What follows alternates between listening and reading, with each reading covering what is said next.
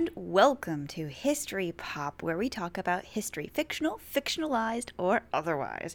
I'm your host, Courtney, and I am so excited because this podcast is going to, at least for now, finish off our, oh my gosh, this is the 7th. I wish I could have ended it on 6. That's why I'm calling this one 6 Part 2 of 6, the musical of Henry VIII's 6 Wives meets Spice Girls and Misery Olympics competition. So, in this podcast, I talked with one of my very dear friends, Ryan. He is a historical interpreter with the Lewis and Clark Trail and the National Park Service in Omaha, Nebraska, and he came up to watch the musical with me. And so the first half of this podcast was the first half of our conversation.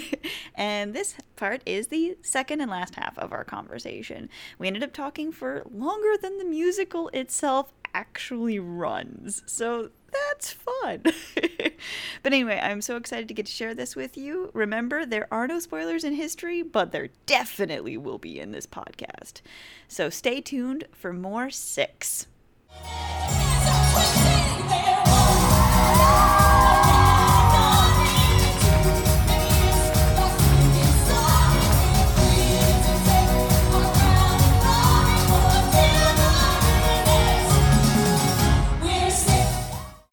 From all sorts of different intersectionalities. I don't know if that's necessarily the right word for it, but you know what I'm going for. I do. So I think that is also really interesting. And also, actually, Brittany Mack, if we ever get to see her, she's really short. Oh, really? Yeah. So, yeah, she's the normal Anna of Cleves actress. But, yeah, she's actually really short. And she said in the Q&A that Gary Coleman is one of her inspirations. Really? Yup. But yeah, and so we have this incredible energy that comes from these women as well. And that's another thing, too, that I really appreciated was the fact that all of the people on the stage were women. Yes. And that's something that you don't normally get. Like, studies show that people, when they're looking at movies or other things like that, that if there is, I think, 30% of the screen is the tipping point. If 30% of the people on the screen are women, then it feels like it's overwhelmingly women because of just how often we see men on the screen. Yes. And how we don't often see women. And so to have the entire show be entirely women is huge. Mm-hmm. So actually thinking back, when you brought up the Hamilton comparison, so would you say that Hamilton, though, I mean, obviously now it is because we have this as a cultural storm with the musical, but would you say that the Hamilton story would be as much of a cultural touchstone before the musical as Henry VIII was before 6? Oh. Yes and no. Really? To be difficult in that sense. So, the American Revolution. Yes, but I'm talking about Hamilton, not the Revolution. Well, I think that the two are really quite inseparable.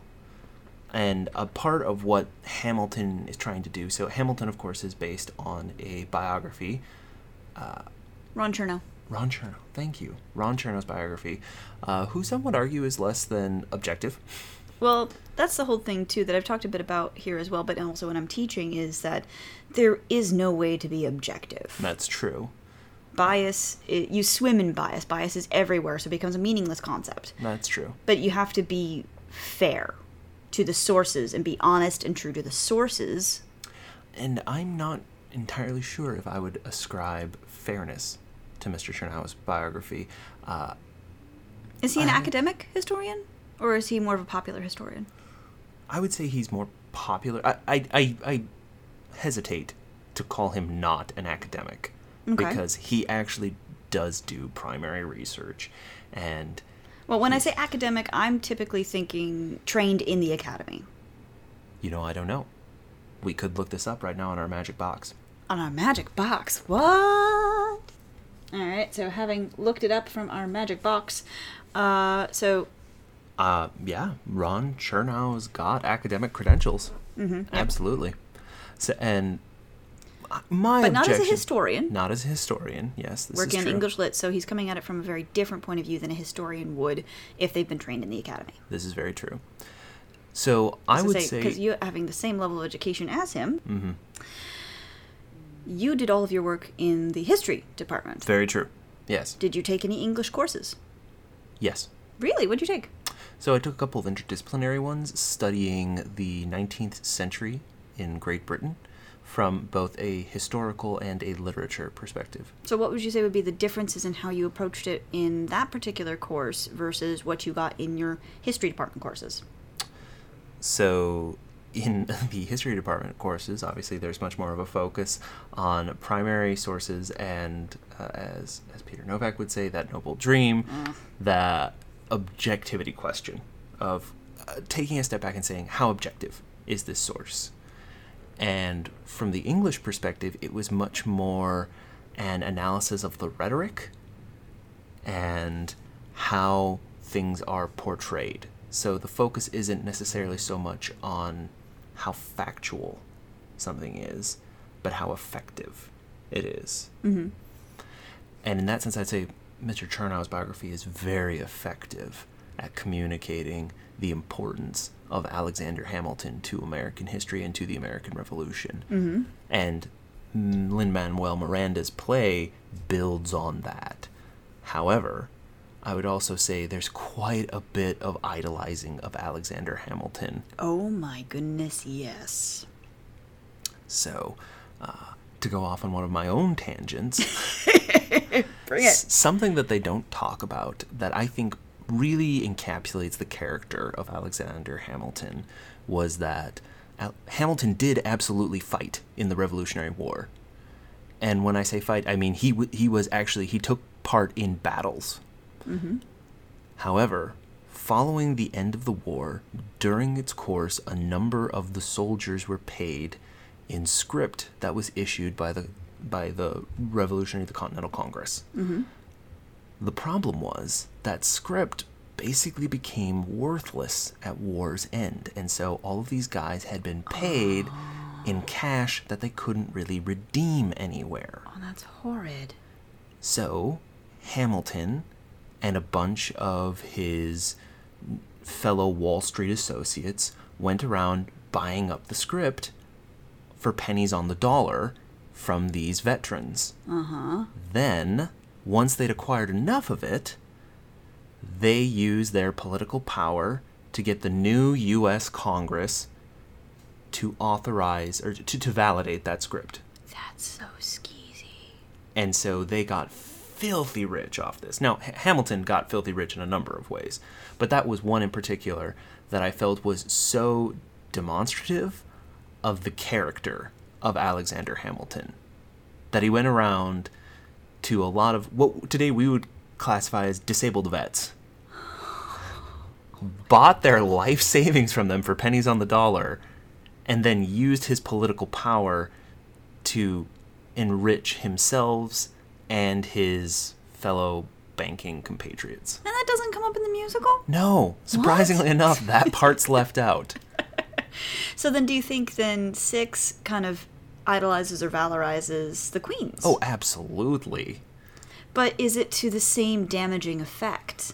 I don't think so, because to a certain extent, Alexander Hamilton's role in the American Revolution has been overlooked. Mm-hmm.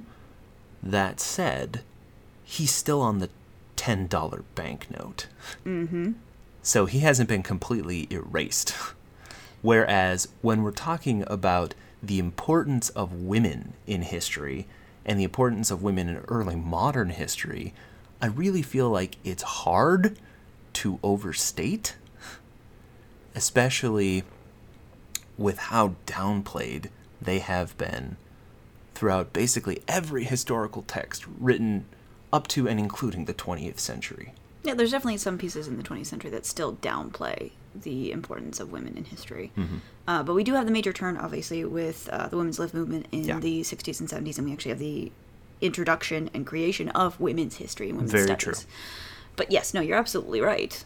And in some ways, we still do see that as a struggle for acceptance. My own advisor, one of the things that she was talking about when she had, I think it was one of her first permanent positions, another professor who had been a very not stable, what am I looking for? But he was established. He came up to her and he said, so you do women's history. Do you also do real history? Ooh. And of course her response should have been, well, you focus on men's history. Do you also do real history? That would have been the best response. One of those moments where you think 5 minutes later, that's exactly what I should have said in that moment. Yes. I don't know what she actually did tell him back, but the fact that even then, this was more in the 80s when this was, but even today you do have some people who look down on some of these newer fields that keep popping up, because my main field is royal studies and court studies. Right. And so then you do have historians and even those who are my current colleagues in grad school who, should supposedly have benefited from women's studies and social history and all these things that came out of the 60s and 70s, thinking that my field of history doesn't have any importance. And so we do still have this struggle today. So I think that even if we have this sort of valorization of these queens, which we do get a bit of, it is entirely different from what we have in Hamilton. Because Hamilton is named after one person. This is very true. And we have 6 being 6 different women, different lives, spanning over half a century. Mm-hmm. And, I don't know how long Hamilton was focused on in the play, because I haven't seen the musical. Really, it goes from 1776 up to Hamilton's death not long after 1800. Okay, so it's not that even long of a period. About a quarter of a century. All right. So we actually have a little bit of a longer time period that we're talking about in 6 then as well, which makes sense because we have 6 main characters versus 1. Yes. So I think that even if we do have this idolization of some of the queens, and it does kind of still put them into some pigeonholes, even though it's trying to kind of push it back against that idea, that I think it's much more beneficial than harmful. Mm-hmm. I also just have to say, I absolutely adore Hamilton the musical. Yes, of course. And you can't not. Still recommend people go see it. My only bit of advice is take the history, and I'm using air quotes there. The history. Yes, with a grain of salt. Well, just like going to 6 as well, though, too. And actually thinking of that, then, is there a bit of history that was presented to you in the show that surprised you? Like, what's something that you feel like you actually learned from the show that maybe you hadn't heard of from me before, or something like that? Or from your own readings, because I know you also read as well. I am, in fact, literate. Yes, thank you. Something I had learned from the show. You had mentioned it before, but I was surprised to hear that Anne and Henry wore yellow when Catherine of Aragon died. And I love that, because that's another thing that you don't get from the soundtrack, is after Anne Boleyn does her song, they automatically assume that they each win after their own song. Right. And then she's like, I'm going to go and do another song. What was it called? Like Wearing Yellow. Wearing yellow to a funeral. Because Anne and Henry, after Catherine of Aragon died, donned yellow. And I think I mentioned this in another podcast, but historians have later on played it off like, no, yellow was a mourning color. No, it was not. Yellow was not a mourning color in Spain. And when I say mourning, I don't mean mourning as in like the sun is coming up. I mean mourning as in like you're sad after someone dies. Yes. And mourning. And that's a period when you wear black and you don't go out and you don't do all that stuff. Victoria had a very long mourning period for Prince Albert, etc., etc. And so Henry and Anne wore yellow to celebrate that Catherine had died. And that's actually also something that we do get as well, when she's like, she starts singing this song, Wearing Yellow, and, Catherine was a great big, and then they stop her. Yep. And so it is emphasizing this rivalry between the two of them as well. Absolutely. So Wearing Yellow was something that surprised you? That she, not the yellow itself, but that she and Henry were so unabashedly gleeful at the death of Henry's first wife. Mm-hmm. I feel it surprised me that they didn't have a little bit more propriety. And though I think, and you and I have talked about this, one of the things that surprised me about the musical was I came away with, I think, a lot more empathy for each of the women, with the exception of Anne Boleyn. Oh, really? Really. And something that I would like to ask you is, do you feel that the kind of cattiness that was portrayed on stage was a fair representation of Anne Boleyn's character? To be fair, we don't really know. Because as many people who read the primary sources on Anne Boleyn, there's that many interpretations. Yeah. Some people would see Anne Boleyn as this very genuine and very kind and considerate person, and I'm not saying that she wasn't. Some people would see the catty sort of aspect about her, and I could definitely see that as well. I think that from my own opinions, and once again, I would not actually put these in an academic writing. Right. Because I don't have the primary sources to back me up on these, but from having read so many books about Anne Boleyn and the period, I have formed my own opinions of these individuals and the events that surrounded their lives and the things that they took part in. And in some ways, yeah, I think Anne was kind of catty, but I think that the show also does her a disservice because they focus on that party girl aspect, and that was an intentional choice on the part of the creators. It's also giving her a very unique character to get across, once again, in 90 minutes. Yes, absolutely. And so I understand why they did it. And they say specifically that, Anne has always come across as this very serious character and this very serious interpretation.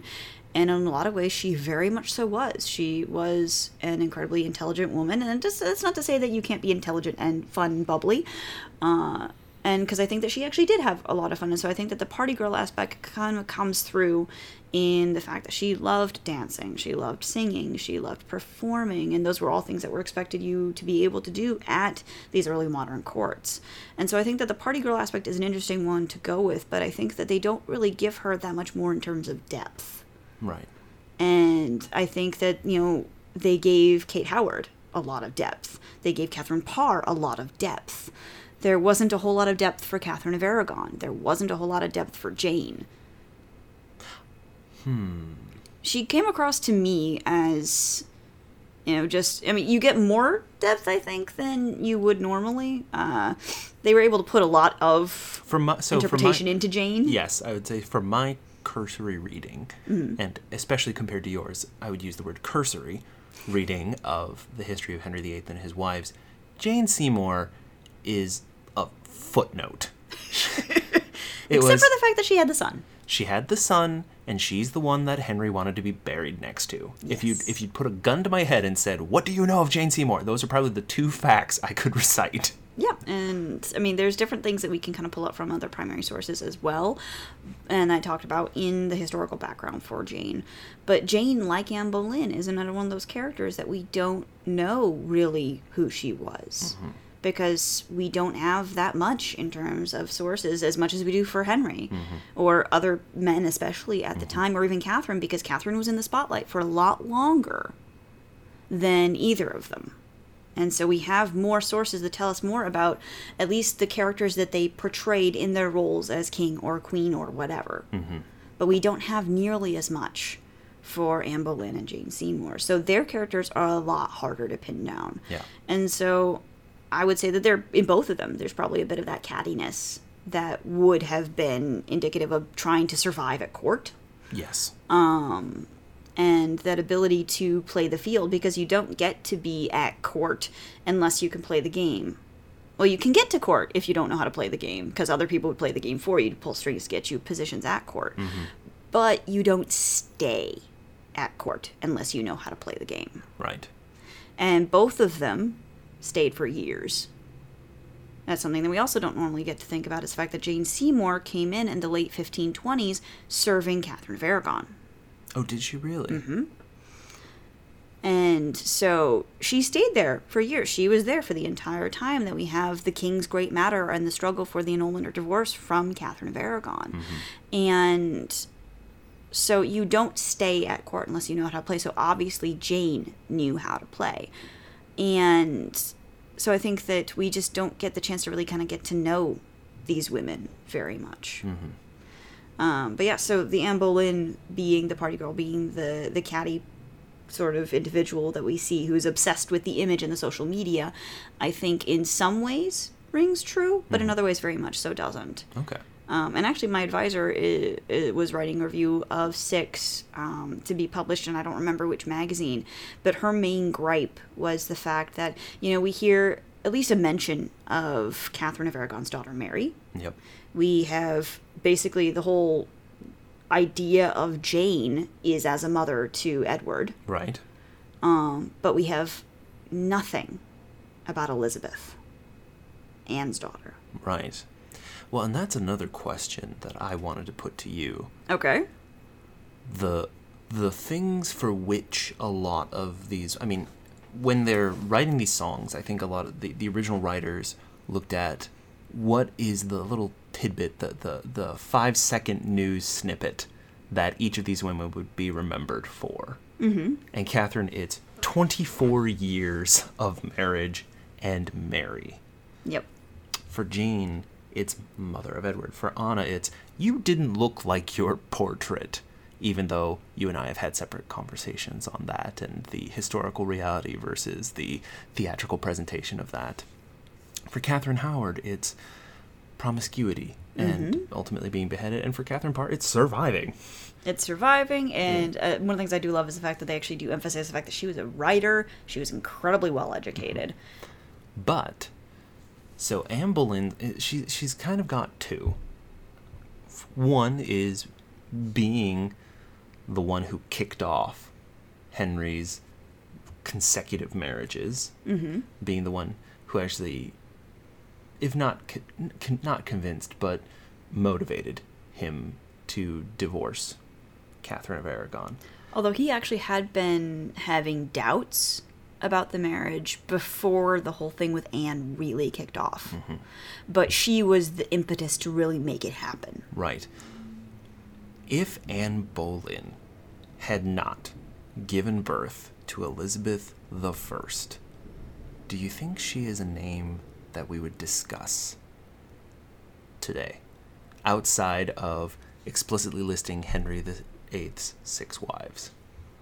Well, that's the whole point of the show, isn't it? Without Henry, and that's one of the lines that's actually in Kate Parr's song, without him we disappear.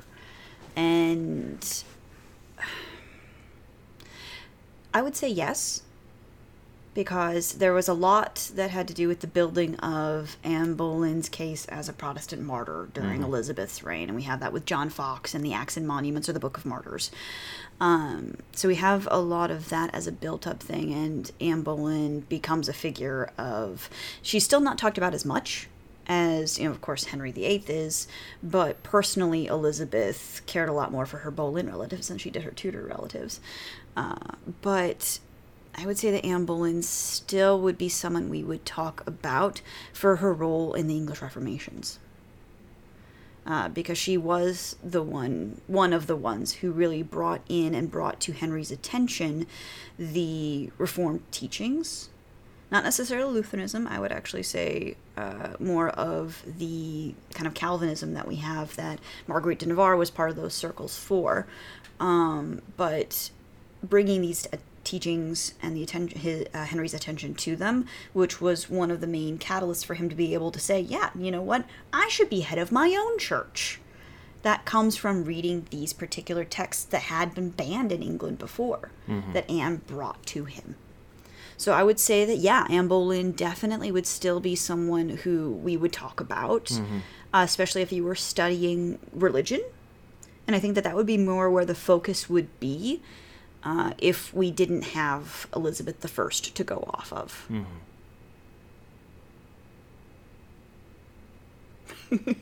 Did that answer your question? Thank you, yes. Felt like a conference for a second there. Like, all right, did I actually hit all the parts of the question? So then, taking kind of a slightly different tack, what's your impression of Henry from all of this? I've never really had a favorable impression of Henry VIII. I mean, a man who put to death 2 of his wives is already kind of on the outs in my book, before getting any sort of context. But Henry VIII, I mean, you really can't talk about English history in a broad arc without touching on Henry VIII. In the same way that I would argue you can't really talk about Chinese history without talking about Mao Zedong. Yeah. It doesn't mean that they were a great leader or a good person, but they were very important and impactful. And they had that particular moment in time. Yes. Where they were the one who was poised to do this and take care of this or whatever. And I think that, to a certain extent, that what they did touch a bit on 6, and I really enjoyed, was, yes, we only really talk about these 6 women because of Henry VIII, but I think to a certain extent we also only talk about Henry VIII because of these 6 women. Which is the moral of the story. Yeah. I mean, if... To yeah. Thank you. To put in a counterfactual, if Henry and Catherine of Aragon had a son that lived to maturity, none of this would have ever happened. Right. And Henry VIII probably wouldn't have broken away from the Roman Church. And, I mean, we still probably would have had some fights in France. Probably, but... Actually, probably even more so. That would have upset kind of the balance. Because England, especially Henry at this point in time, sees himself as this counterbalance between the major powers of Hi Kitty Cat. Hi Kitty, what's happening? The Holy Roman Empire and France. And the Holy Roman Empire, including Spain. So we have... Henry sees himself as this counterbalance between the 2 major powers in Europe. And so without breaking away from the church, and if he stayed married to Catherine of Aragon, it would have been much more of a natural alliance with the Holy Roman Empire. Yeah. And I think, yeah, I mean, the break from Rome... Do not jump up. Okay. Kind of feel like maybe we should redo this bit. Why? Because there was a lot of jingling and... That's fine. Chirping. Yes, he doesn't. He's a very big chirper. He has opinions. Yes. Well, I'm sorry, Petrarch. Did you want to voice your opinions on Henry VIII, or were you doing so and we just talked over you? I think we talked over him. I think we did talk over him. So, I think that, yeah, I mean, Henry would have never broken from Rome if he hadn't needed a divorce. And had he not broken from Rome and then gone on to divorce and murder 2 of his wives... Yeah. Then he would be a footnote in history. He would have been like Henry VI or Henry IV. No, I would say both of them kind of were parts of major things, like Wars of the Roses and then usurping Richard II's throne. But I get what you're saying. Those just weren't the best examples for it. All right, name a Henry for me that's not that important. Why specifically a Henry? Because his name is Henry, and there are 8 of them. There's got to be another one that's not important.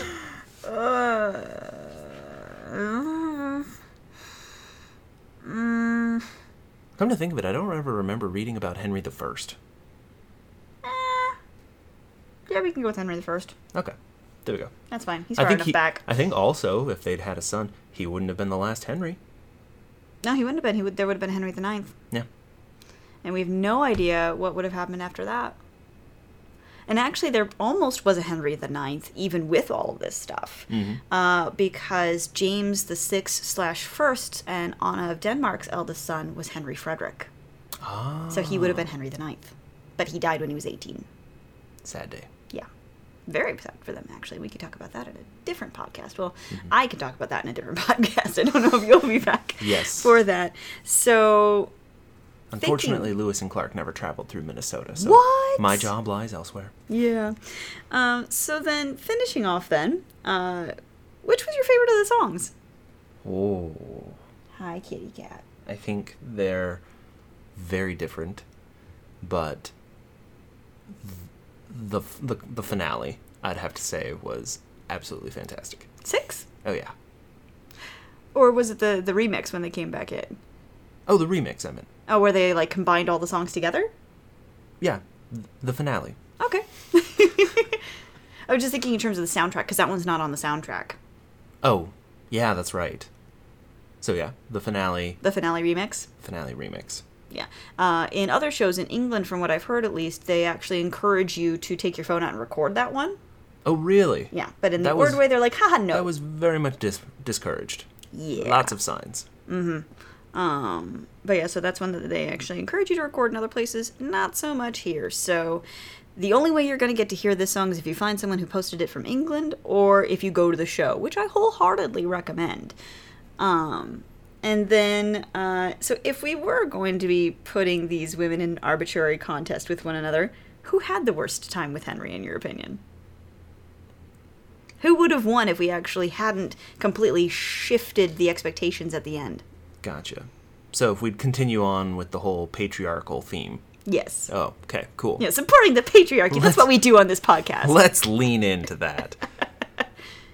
I would have to say Catherine Howard.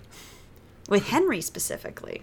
Right. Or just, because that's, I would say, her whole life. So for me, I would say it's definitely one of the Catherines. Mm-hmm. Don't get me wrong. I mean, Anne was actually beheaded. Yeah. But Catherine of Aragon was kept under house arrest and utterly betrayed by a man that she'd given more than half of her life to. Oh my God, yes. And forbidden from seeing her daughter. Mm-hmm. So, I mean, that's a level of suffering that I think we can only imagine. But... And I don't like how they play it down in the show, too. Right. We're like, oh, you almost got sent to a nunnery, but didn't? Right. Instead, she was kept in, like, a dank house. Yeah, and she got sick from it. I mean, I don't think she died from it, but definitely that aided in her death. Mm-hmm. But from the portrayal of the musical, Catherine Howard. Okay. A woman a victim of repeated sexual assault, who is ultimately killed for being a victim of sexual assault. Mm-hmm. So you'd say that she would have won? I think so. The Misery Olympics? Yes. Had they not flipped the script at the end of the show and were like, oh, hey, well, this is what we could have done if only we had known this the whole time. Have to say, one of my favorite breakings of the fourth wall. Mm-hmm. What about you?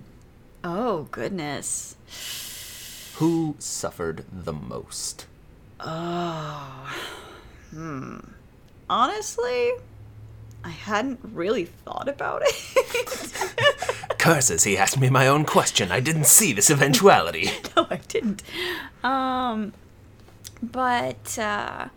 I honestly would probably... See, because, like, the death things obviously are huge. Yes. And tragic. And if you love your spouse, you don't have them murdered. Right. Even if you are kind about it. Also like to... By, giving her a sword instead of an axe. Right. Also like to continue to employ that word. Murder. Oh, yeah, absolutely. As for what it is, because we always dress it up as executed. Like, well, because they deserved it. Right. Like she was tried in a fair court. Yeah. When in fact, as you pointed out, in order for the executioner from Calais to have gotten to England in time for Anne's death, he would have had to have left Calais before the trial finished. Yeah. So that was a foregone conclusion. Jinx! Oh my God! You owe me a Coke. Or a Ramune. Mm-hmm. So I'm not trying to downplay the fact that these two women were brutally murdered. Right. For things they didn't do or things that were done to them. Right. Because that is absolutely tragic. Yes. And I wouldn't say that Jane Seymour, her experiences were really all that horrible with Henry. No, I mean, I think it was... Yes, she died. Yes. But, as the other ones say, of natural causes. Mm-hmm. And it was tragic that a lot of women even today still die with complications of childbirth. Right. Which is horrible, and hopefully we're going to get even better in medical science and fixing this sort of stuff. Right. But that was also an expected thing. Mm-hmm. That's why I said, Catherine of Aragon's older sister, Isabella, was desperately afraid of getting married because she did not want to have a child, because she knew in her bones that she would die in childbirth, and she did. But that was an expected thing. As much as it was very sad and very upsetting, it was an expected thing. Right. So honestly, I would say, and we're not even talking about Anna of Cleves here. Once again, kind of an awkward 4-month marriage. Was it 4 months? About 6 months. 6 months. Awkward half a year for her. But then... And then she set up for the rest of her life. Then she lived out the rest of her days, especially compared to the general populace of the time. Yeah, she had a great time. Mm-hmm. This is another factor, listeners, that Courtney and I often debate, is we talk about how rough it was for the royals, and I'm always the one who says, but what was the average farmer's life expectancy at this time? 90% of the population. At least 90%. And you're right, I need to do more in terms of social history. And I want to, and I do try to incorporate it, at least in my teaching, whenever I can. Mm-hmm. But a lot of pop culture works, though, don't focus on that random farmer down the street. That's true. So we're probably not getting a chance to talk about them very much in the podcast. That's very true. Also, that silly farmer should have taught himself to read and write, so he could have left a historical record for us to look back to. Although we actually do have more in terms of literacy in the early modern period once we do have the Reformations coming in, because that was a big tenet of it, where you were supposed to be able to read the Bible yourself and kind of develop this relationship with God that way. And one of the things that we don't really have figures for, even in the medieval period, is the fact that a lot of people could read, yes, but they couldn't write. Oh. So it depends on how you define literacy. Fair point. But anyway... Once again, off on a tangent. Which we do. I think we could just title this podcast Tangents. I think I might. Tangents with Friends. So honestly, I think Catherine of Aragon... Knew it. Because of the fact that she had so long with Henry. Mm-hmm. And... So she had, honestly, if you just think about it, the sheer amount of stuff that she had over the years to deal with, she had more to deal with than any of the other queens did. And I like how they actually do bring up the mistresses. He had not one, but not two, but 3 historically confirmed mistresses during my marriage with him. Oh, boo-hoo, mistresses. Well, how many miscarriages? And of course, the miscarriages weren't necessarily anything that had to do with Henry. That's true. Although, biologically, there are historians who are working, historical medical people who are looking at... Historical medical people. Thanks for bringing in my lack of being able to bring the exact right word up when I need it. Right. You can count on me. Yeah, so people who, are looking at the historical medical realities, and there are theories that... I'm not really all up on the science of it, but the Rh positive in terms of the blood types, and how if you have this particular, is it an enzyme? I'm not sure. I have to admit, at this point, dear listener, I am not a historical medical person. Thank you. I will admit I'm firmly out of my depth here. But if you have this Rh positive versus Rh negative, if one of the parents has this particular thing that goes along in the blood type, the mother is different than the fetus that is developing, her body will attack it and kill it. And so there are historians who believe that, historical medical people who believe that Henry VIII then had this particular mutation or enzyme or whatever it is in his blood that made it so it was that much harder for his wives to conceive, or rather not to conceive, but to carry to term. Yeah. Because their bodies, after the first pregnancy, because it works fine for the first one, because your body doesn't have the antibodies to be able to deal with it yet, but it builds up over that first pregnancy. So any further pregnancies would end in miscarriages or be spontaneously aborted or be stillborn, because the woman's body then has the antibodies to attack what it sees as an invader because it has that different enzyme on the blood type. And so there are historical medical people who they hypothesize that this might have been what was going on, because usually the wives were able to conceive fairly quickly and fairly regularly, but it was very hard for them to take the child to full term after the first one. I have to say, I've also always disliked that term, miscarriage. Yeah? Yeah, it feels loaded to me. Like, I don't know, like Catherine of Aragon dropped the baby. It's like, her fault. She miscarried. Oops. Yeah. And that's definitely not the reality. No, and I feel like, you know, that it puts some sort of onus on the mother. Yeah, like it's her fault, her responsibility. Right. To take care of this, even though she's trying her hardest, usually, to keep this child and following the medical advice of the time. Yeah, when, you know, she had no more control over that fetus than I did over my exploding appendix. Exactly. Like, I miscarried an appendix. Congratulations, Ryan. Thank you. But yeah, so flipping it back on me, I would say Catherine of Aragon. And, you know, the miscarriages would have added to the heartache, but they wouldn't necessarily been part of the problem with Henry. But, you know, even the fact that, you know, that he froze her out, that he stripped her of her whole identity as a queen. Right. Basically put her under house arrest. Did threaten to send her to a nunnery. The only thing that really made her story less tragic than I think that Anne Boleyn and Kate Howard's especially are portrayed as is the fact that he couldn't have her executed. Right. Because if he could, he would have. And then we would have an entirely different musical. Very true. Also rhyme. Beheaded, died, divorced, beheaded, survived. Exactly. But yeah, so if I had to pick the winner of the Misery Olympics, it would have been Catherine of Aragon. Because like Catherine Parr, she had a rough go of it as well, as we see in the show too, that, you know, she didn't get to marry who she wanted to all the time. But that was also a reality for women at the time as well. Right. And so while it definitely sucked, and it sucked hard, it was expected. Yeah. Basically, Tudor womanhood. Wouldn't recommend. Definitely not given the recommendation on this one. Yeah. And so a lot of the tragedies, that's actually interesting to think about too, a lot of the tragedies, except for of course the beheadings, that we see in these women's lives are just indicative of what was expected for women at the time.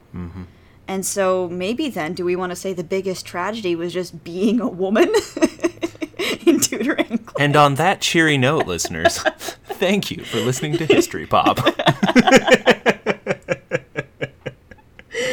Oh, gosh. So I feel like I'd agree with that assessment, but that's also definitely not the note that I want to end on. Okay. So I like to, and you know my love of counterfactuals. Yes. So. Do we want to talk about the counterfactuals in the song at the end? Absolutely. Oh my gosh. Is that where you were actually going? Did I, get where you were leading? Yes. Yay! Congratulations. Huzzah. So I actually disagree with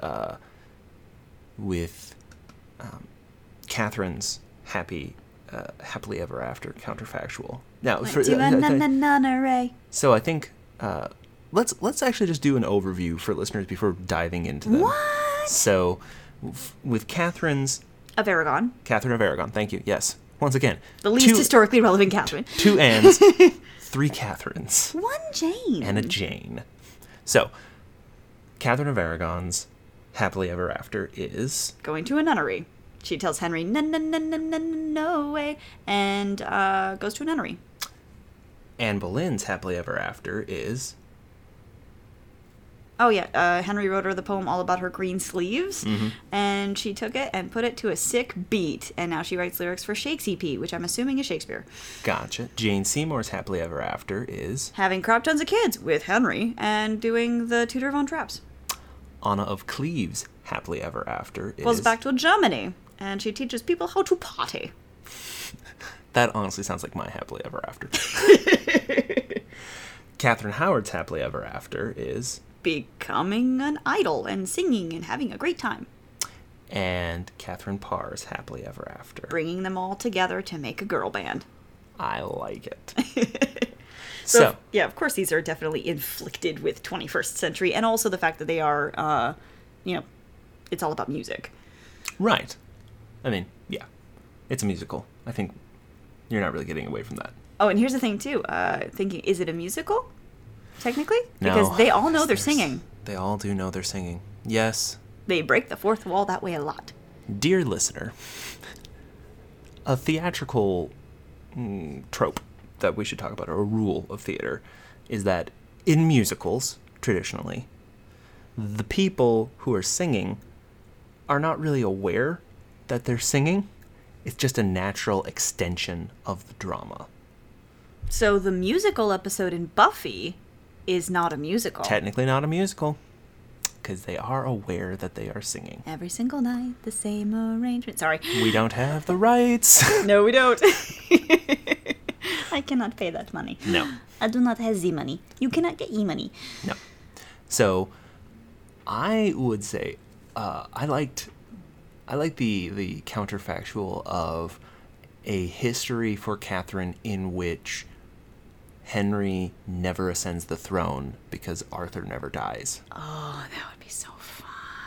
Or rather, I would say Arthur dies a more timely death. Not that Arthur is like the vampire king of England for the next 500 years. Yes. I want to suck your blood. Well, that's Elizabeth right now. That's true. So you've got Arthur, because from what I've read, Arthur seemed very like a sweet guy. Yeah. And devoted, and not super likely to chop off his wife's heads when she becomes inconvenient. Yeah, generally. At least the historical references and documents that we have that do talk about Arthur as an individual, we have he and Catherine very well matched in terms of intellectual ability and capacity and aptitude and interest. We have them both raised to rule in their own ways. So Catherine as a consort queen and Arthur to rule as a king. He was raised from birth to be the next king. He was the heir, not the spare. And so I think that definitely shifts how he understood his responsibility and duty. Yes. It's kind of like what we see like with Prince Charles today versus like Prince Andrew, looking at the current controversies right now in the news. But how Prince Charles from the beginning is raised to rule as much as he can in a constitutional monarchy now. Right. But he knows that, and you can see this in his every action, that everything he does is for duty and for responsibility. Like marrying Diana first was for duty, Yes. not because it was what he wanted to do. Right. And I think that he and Catherine would have been very happy with their marriage, Arthur and Catherine. Yep. So he wouldn't necessarily have had a Diana moment. But, I mean, I don't know if he would have had any mistresses or anything like that, because that was one of those things that was, acceptable for men at the time, especially men in power. But Glad that things have changed. Yeah. But, yeah, I think that at least from the glimmers that we got of Arthur before he died, I think he would have been a very good king.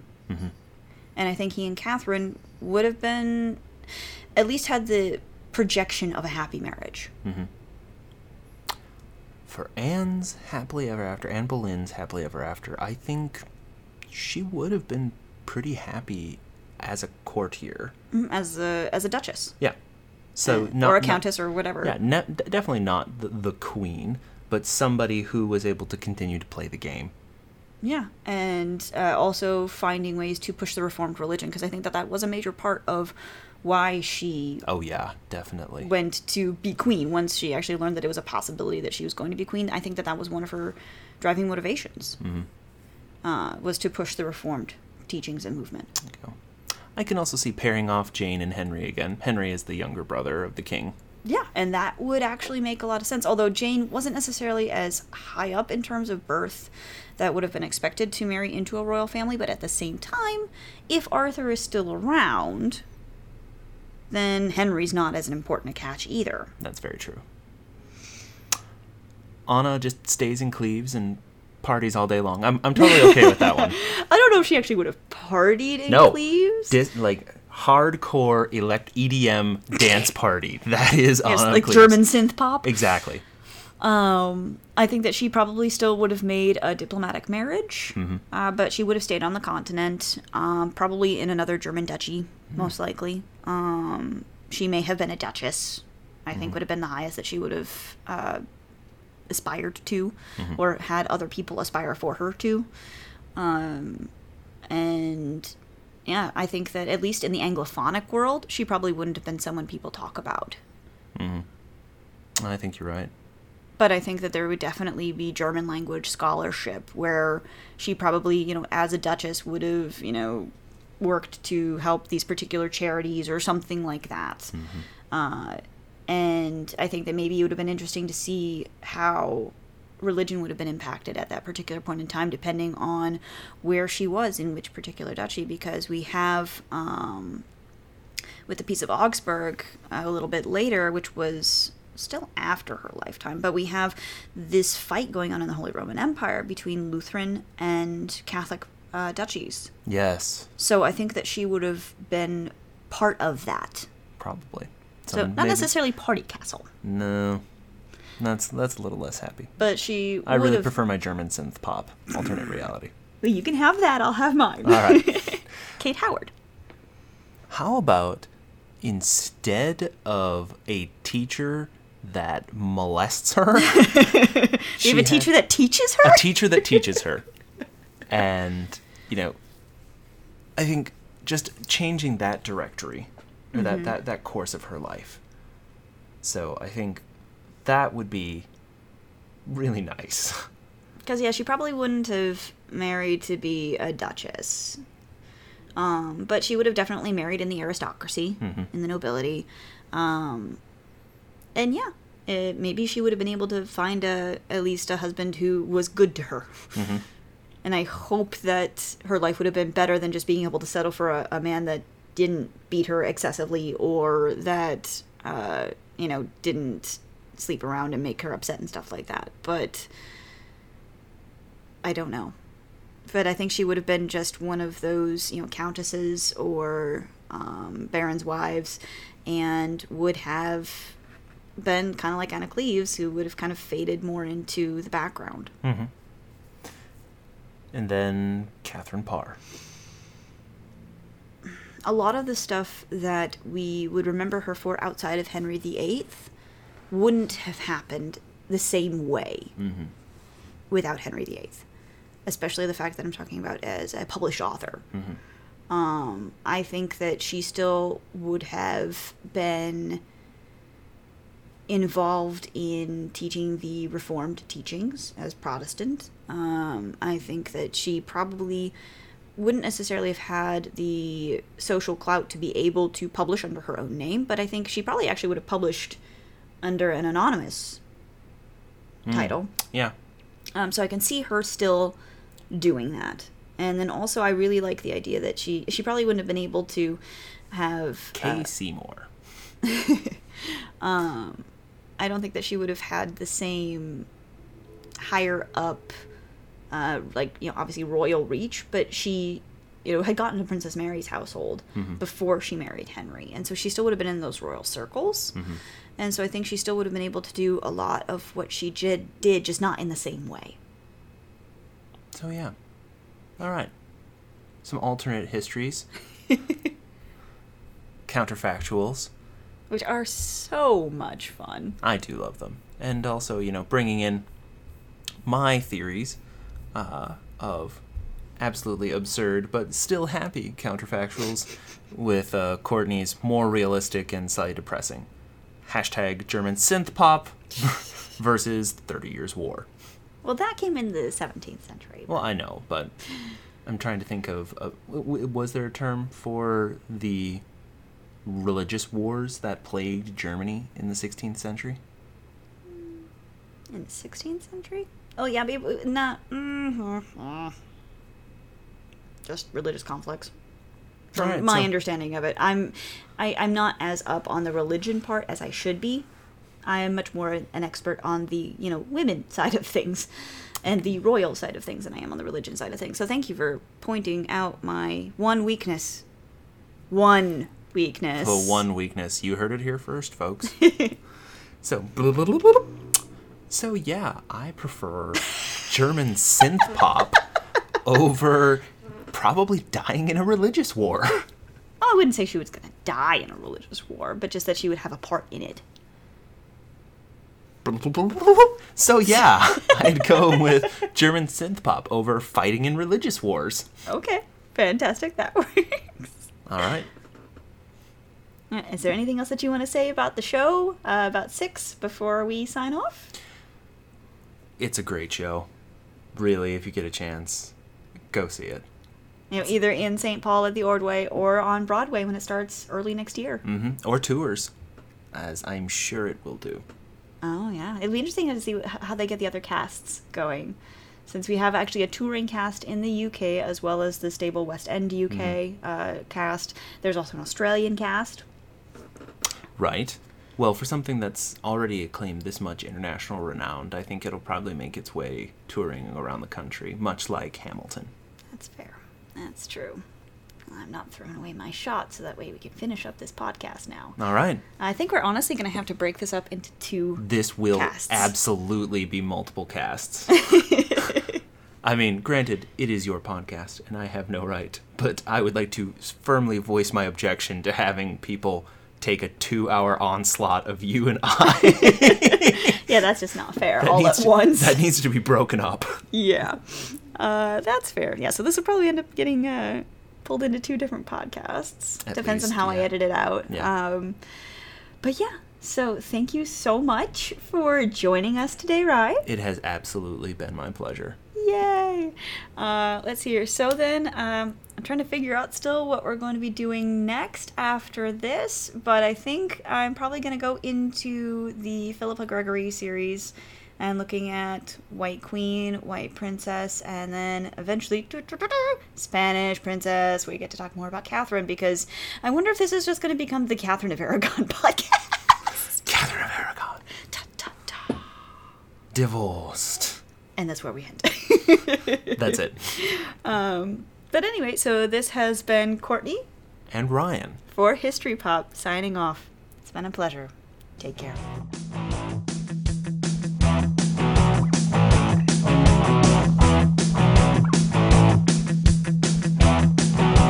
This has been written and performed by Courtney Herber. Intro and outro music written and performed by Jonathan Colton and used under the Creative Commons license. This has been a Turtle and Rabbit production.